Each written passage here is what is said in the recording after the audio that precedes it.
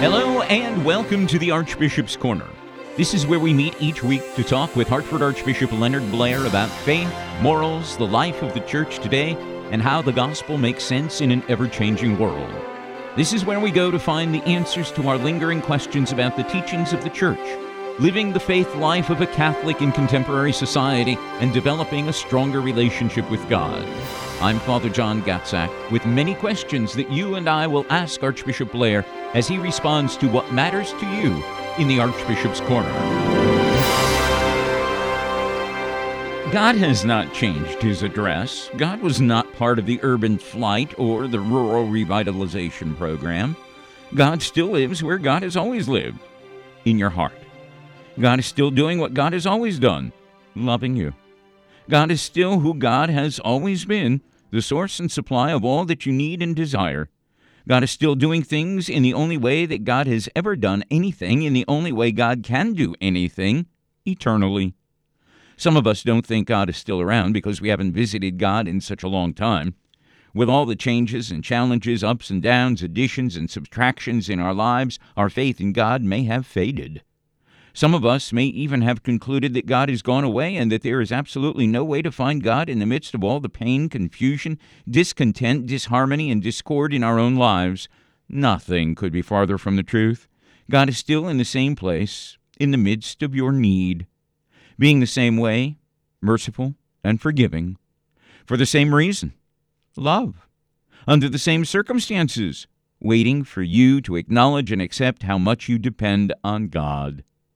In the Archbishop's Corner is where Hartford Archbishop Leonard Blair reminds us that God is still here and we still depend on God for all of life. It's a good reminder, one that we all need from time to time. So thank you, Archbishop Blair, for inviting us into the Archbishop's Corner, where your input will provide us with important keys to creating a more productive and positive relationship with God and his people. How are you today? Very well, thank you. You've got a busy schedule for this upcoming week, don't you? Well, what do they say? Which is worse, having too much to do or not enough? I've got plenty to do, and that's good. And it all revolves around education because, as we all know, we're coming to the end of another academic school year. So you'll be participating, I presume, in visiting some schools? Well, yes. I don't know if it's connected with any particular observance, but one of the things I'm going to be having Mass in New Haven at St. Francis Church, but also there's a legacy brunch for Catholic education in New Haven. You know, the school there I just visited is doing very well.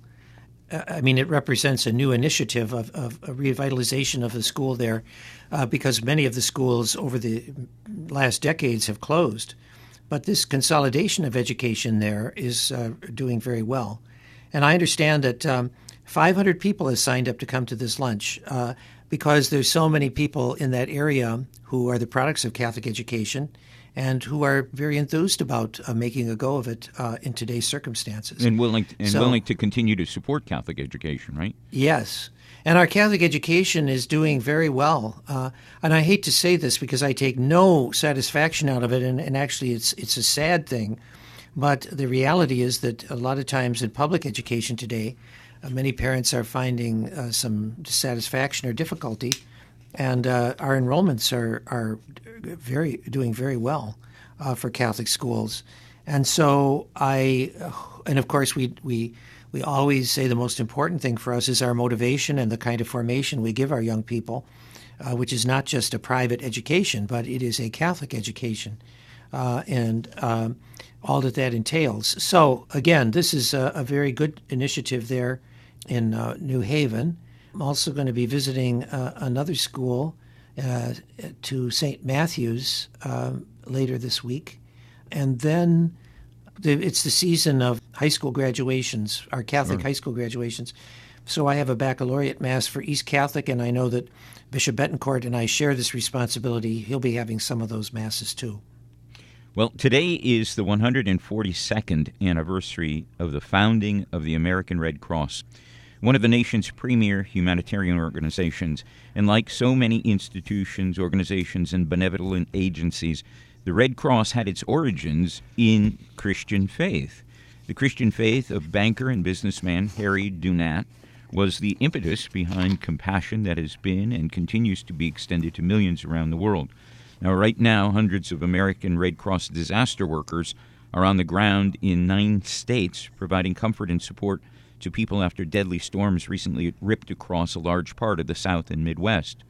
Anytime we hear about a disaster, a weather-related event, or some such emergency, you always hear of the presence of the Red Cross. Any thoughts to share on this occasion, Archbishop? Well, charity doesn't discriminate by religion or race or country or anything. And I know even the Muslim countries have what they call the Red Crescent, that I think is inspired by the Red Cross for their situation.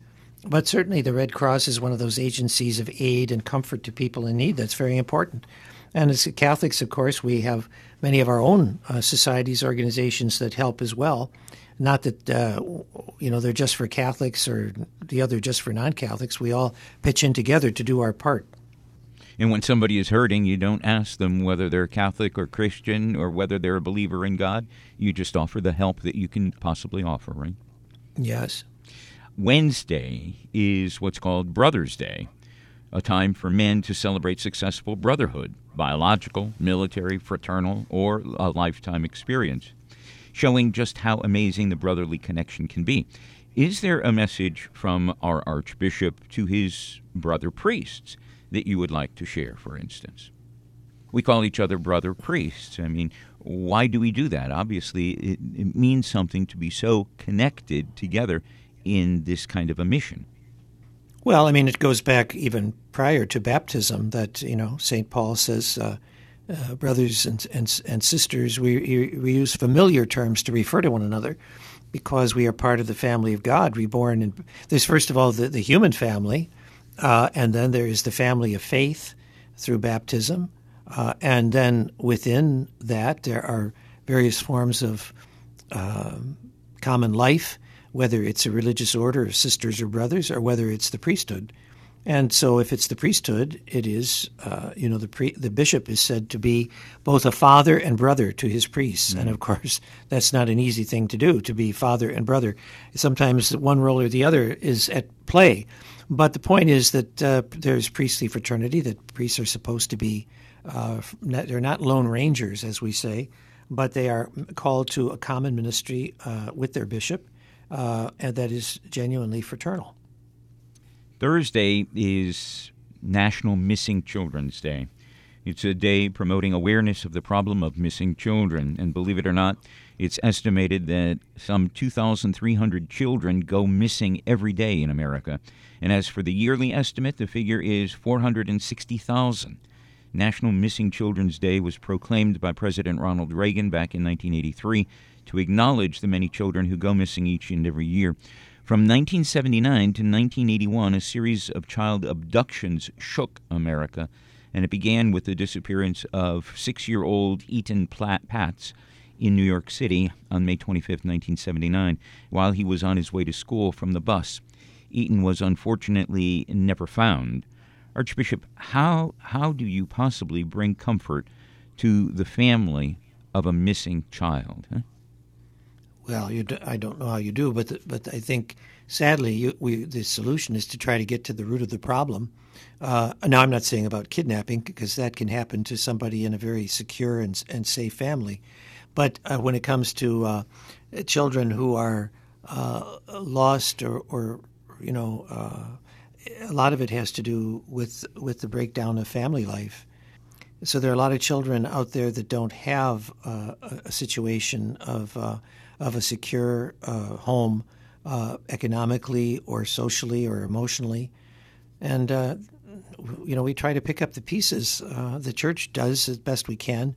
But until you have a solid family life, it becomes very difficult. Now, as far as children who simply are kidnapped or something like that, well, that's a horrible reality, and we just have to be safe. And not to be an old man about this, but when I was a kid growing up in Detroit, we kids went everywhere and without danger. Sure, the only sure. rule we had was we had to be back in the house when the street lights went on at night. But now, I don't think kids even play like they used to on their own out in the parks and everything. I can't really say. compared to those times. But we're living in a much more fragmented and insecure and sometimes dangerous world. It's very, very sad. Well, on a much lighter note, Thursday is National Wine Day. And wine, an alcoholic beverage made from fermented grapes. I admit I enjoy wine. That, I believe, is a legacy of living and studying in Italy. As for red or white being my favorite, well, I guess it depends on my mood or the temperature and the angle of the sun hitting the earth. What about you, Archbishop? Well, when you said wine day, I was afraid you meant WHINE, and I thought, oh, no, No. We don't want any more whining. But, no, well, wine, of course, is one of the staples of life across many cultures, and certainly in Judaism and Christianity and the Bible, wine is something very important. And for us, it becomes the blood of Christ. So what higher reality can you have than that?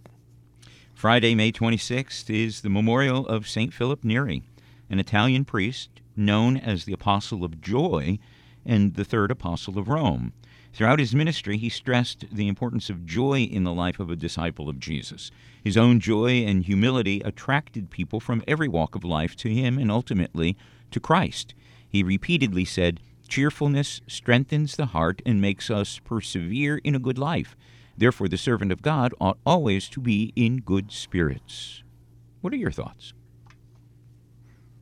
Well, yes, cheerfulness is a saintly virtue. It's not you're not supposed to be walking around dour, but to have Jesus said, the night before he died to the apostles that it was his joy that he gave to them, a joy that he said the world cannot take from you. And I find it very interesting. Our confirmation season is over now, but in my homily for the confirmations at the cathedral, I was saying how, the world, the flesh, and the devil are out to get us, and the world today can be a very nasty place. And one of the commentators, I didn't say in the homily who it was, but it was David Brooks in the New York Times, writing in the New York Times, was talking about the kinds of afflictions that our society is undergoing today. And he said that the result of all this is sadness, that there's a sadness in the society, in the world. It's a sadness among our young people. And, of course, in the homily, I say, this is the opposite of what Christ brings you through the gift of the Holy Spirit, is joy. So this is very important. I mean, even when we're suffering, when we have disappointments, crosses, difficulties, that should not take away from the joy we should have of knowing that Christ has conquered all these things. And if we take our cross up with him every day, we'll also enjoy his resurrection. Not just in the future, but even now, we can possess that joy that no one can take from us. And isn't it interesting that St. Philip Neri was called the Apostle of Joy, probably meaning that he reflected on part of his mission as bringing joy into the life of others. And wouldn't that be nice if we looked at our own mission and ministry in life as being able to bring joy into the lives of others as well? Well, if we're making other people miserable, we really ought to go to confession because something's not right. True. Let's take a look now at the road to happiness in life, and this is where we examine the wisdom of Pope Francis, drawn from some of his writings. I'll read a short portion of the Holy Father's address, and we'll ask you, Archbishop, to comment. This is taken from Pope Francis's Evangelii Gaudium and is called Beware a Senseless Solitude. The Pope says, "The great danger in today's world, overwhelmed as it is by an all-pervading consumerism, is the dissolution and anguish born of a complacent yet covetous heart, the feverish pursuit of frivolous pleasures, a blunted conscience. Whenever we are immersed in ourselves, there is no room for other people. We do not consider the poor. We no longer hear God's voice, no longer feel the quiet joy of his love, and our desire to do good fades.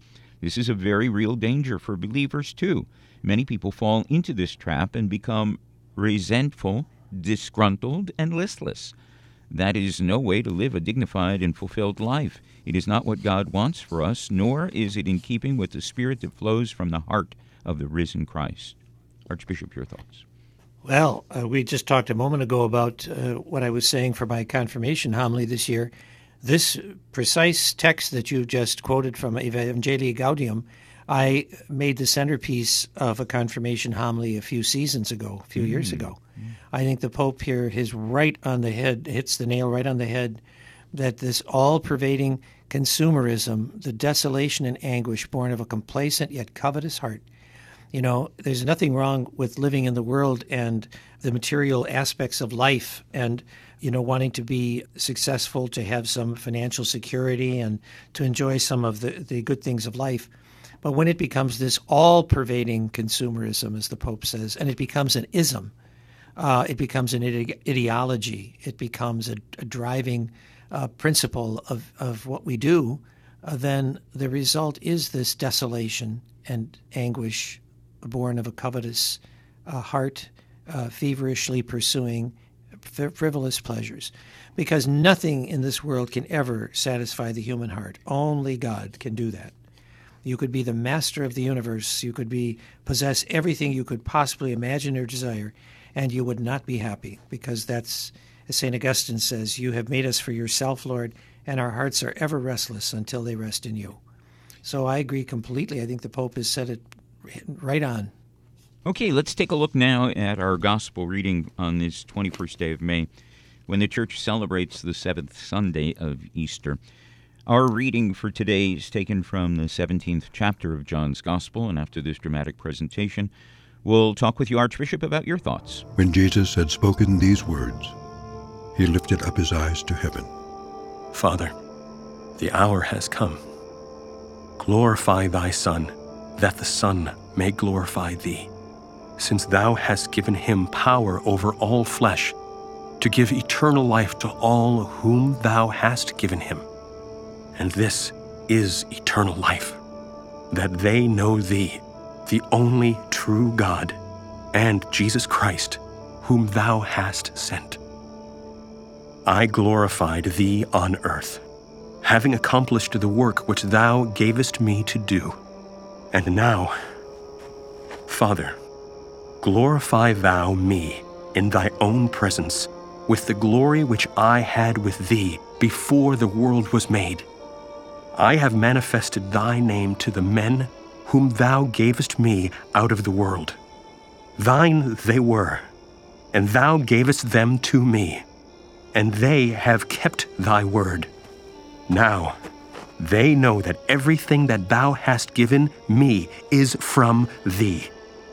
For I have given them the words which thou gavest me, and they have received them, and know in truth that I came from thee. And they have believed that thou didst send me. I am praying for them. I am not praying for the world, but for those whom thou hast given me, for they are thine. All mine are thine, and thine are mine. And I am glorified in them. And now I am no more in the world, but they are in the world, and I am coming to thee. Archbishop, what inspiration do you take away from this gospel account? Well, interestingly, I had spoken earlier about the joy that Christ promised his apostles on the eve of his crucifixion. Well, this is part of that discourse. This is kind of a rhapsody of speech that Christ is giving about who he is and how he's come into the world, and his concern for those who the Father gave him in this world, which, by the way, includes all of us now, as it included those first apostles. So the words are living words. They're spoken to us. When Jesus says, I pray for them, he's not just talking about the apostles. He's talking about all of us. Pray for the ones you have given me, because they are yours. I have been glorified in them.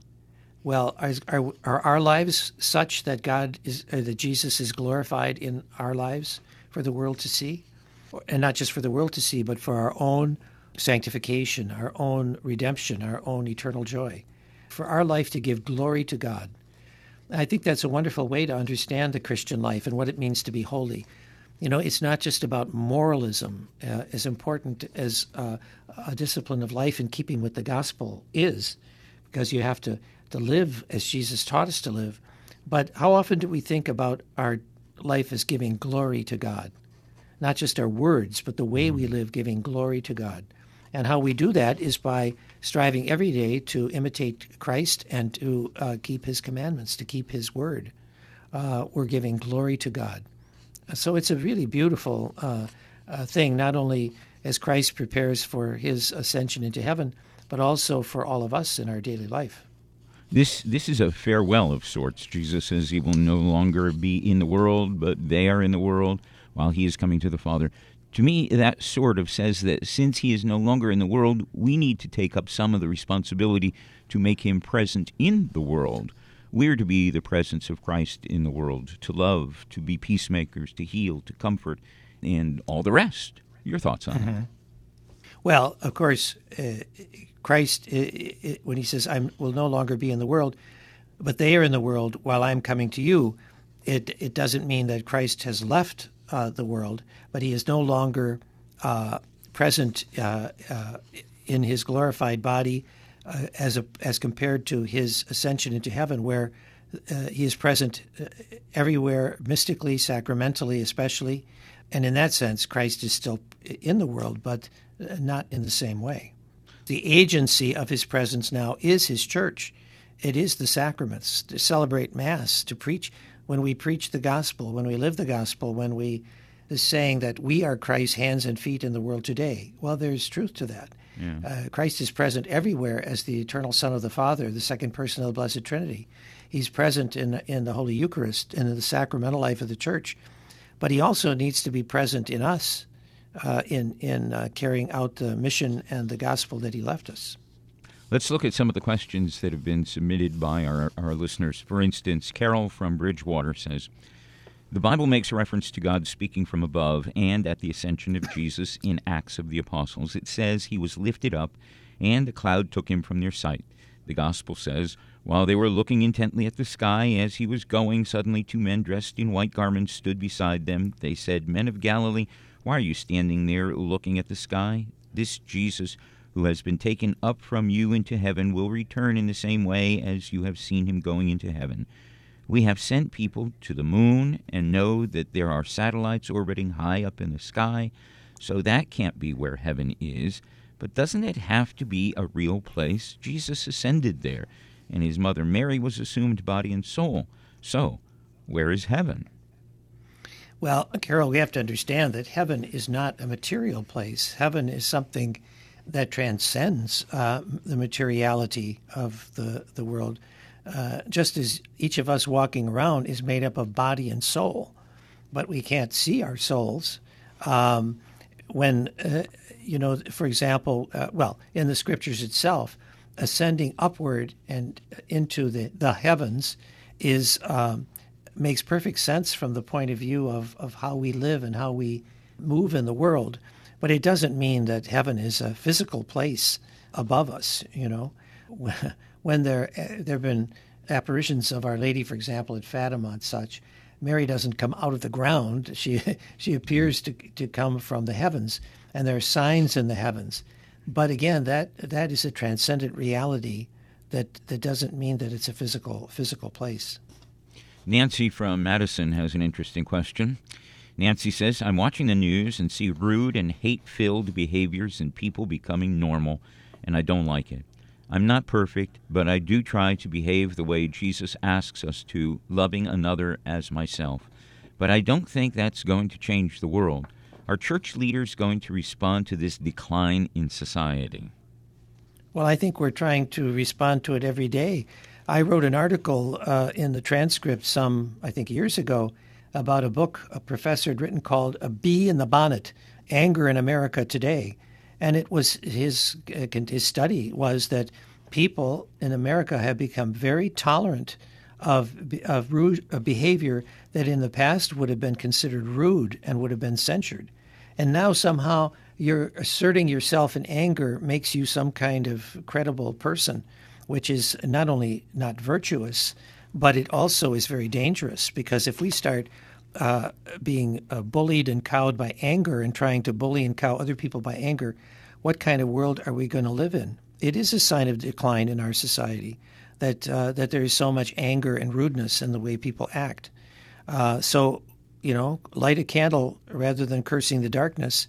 First of all, we have to look to our own behavior. And secondly, we should not reward bad behavior. I mean, it sounds like the way we talk about raising children, but to the extent that this kind of brutish anger and vulgarity is not worthy of educated and civilized adult, we should censure it and we should not reward it.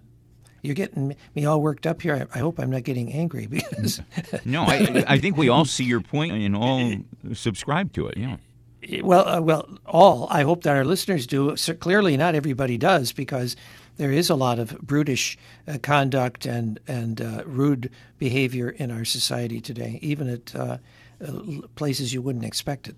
Also, in terms of the violence that we've seen in society, how many mass shootings have we seen already thus far this year? Well, anger and violence certainly go together. Mike from Beacon Falls says, am I following the Church's teaching on social justice if I am in favor of immigration laws being enforced? Well, Mike, that is a very timely question, and the answer is yes. The Church says that a country has a right to defend its borders, and a country has a right to regulate immigration.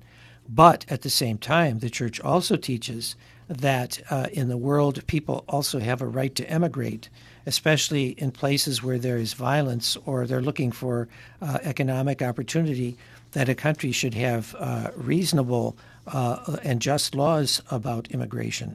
So, again, like with so many things, it's about creating the right balance. The Church doesn't teach that a country cannot have immigration laws to regulate immigration, but neither should a country just say, no, we don't want to allow anybody in here who wants to come into our country. We should be open to that possibility, but regulated and with the right kind of balance. Sadly, in our country, I know that presidents have been talking about immigration reform for years. And yet it gets gridlocked in Washington, and there's no resolution to it, which is very, very, very sad indeed. Chris from Bloomfield says, I recently read the portion of the gospel about what will happen at the end of time. It stated, quote, but of that day or hour no one knows, neither the angels in heaven nor the Son, but only the Father. Did Jesus not have unrestricted knowledge? Well, I think you have to believe Jesus and what he says. If that's what Jesus says, it's what he said. That in his in this tremendous mystery of the Most Holy Trinity, there's something Jesus is saying to us that is reserved to his Heavenly Father in this mysterious manner. And so we have to accept that teaching. Accepting that teaching, does it mean that we live our lives as if today we're going to be our last day on earth? Well, I think, the old memento mori, the remembrance of death, was considered in Christian piety to be a healthy attitude to have. Not to be morbid or lugubrious about it, but simply to acknowledge that we should live our life in light of the four last things: death, judgment, heaven, or hell. Those are the four last things of Christian catechesis, the certainty of it, of death, judgment, heaven, or hell. And we're always not in fear, although sometimes maybe a healthy fear of sin and evil is a good thing if it's healthy, just as having a good, healthy sense of what is dangerous in life to preserve our well-being is healthy and make our life accordingly. Archbishop, we've come to the end of our time together. Can you close our program with a prayer and a blessing, please? Lord, in these days when we await the gift of the Holy Spirit, the outpouring of the Holy Spirit at Pentecost, we pray that for ourselves and for the Church and for all of our intentions at this time, that united mystically and spiritually with Mary and the apostles in the upper room, we may implore the gift of the Holy Spirit for peace in our world, for justice, and for a great, great renewal of faith. And we make our prayer through Christ our Lord. Amen. And may Almighty God bless you all, the Father and the Son and the Holy Spirit. Amen. Archbishop, thank you for inviting us into the Archbishop's Corner. It's been enjoyable being with you and learning your thoughts. We anticipate coming back again next week with you. And until then, have a good week. You too. Thank you. Thank you.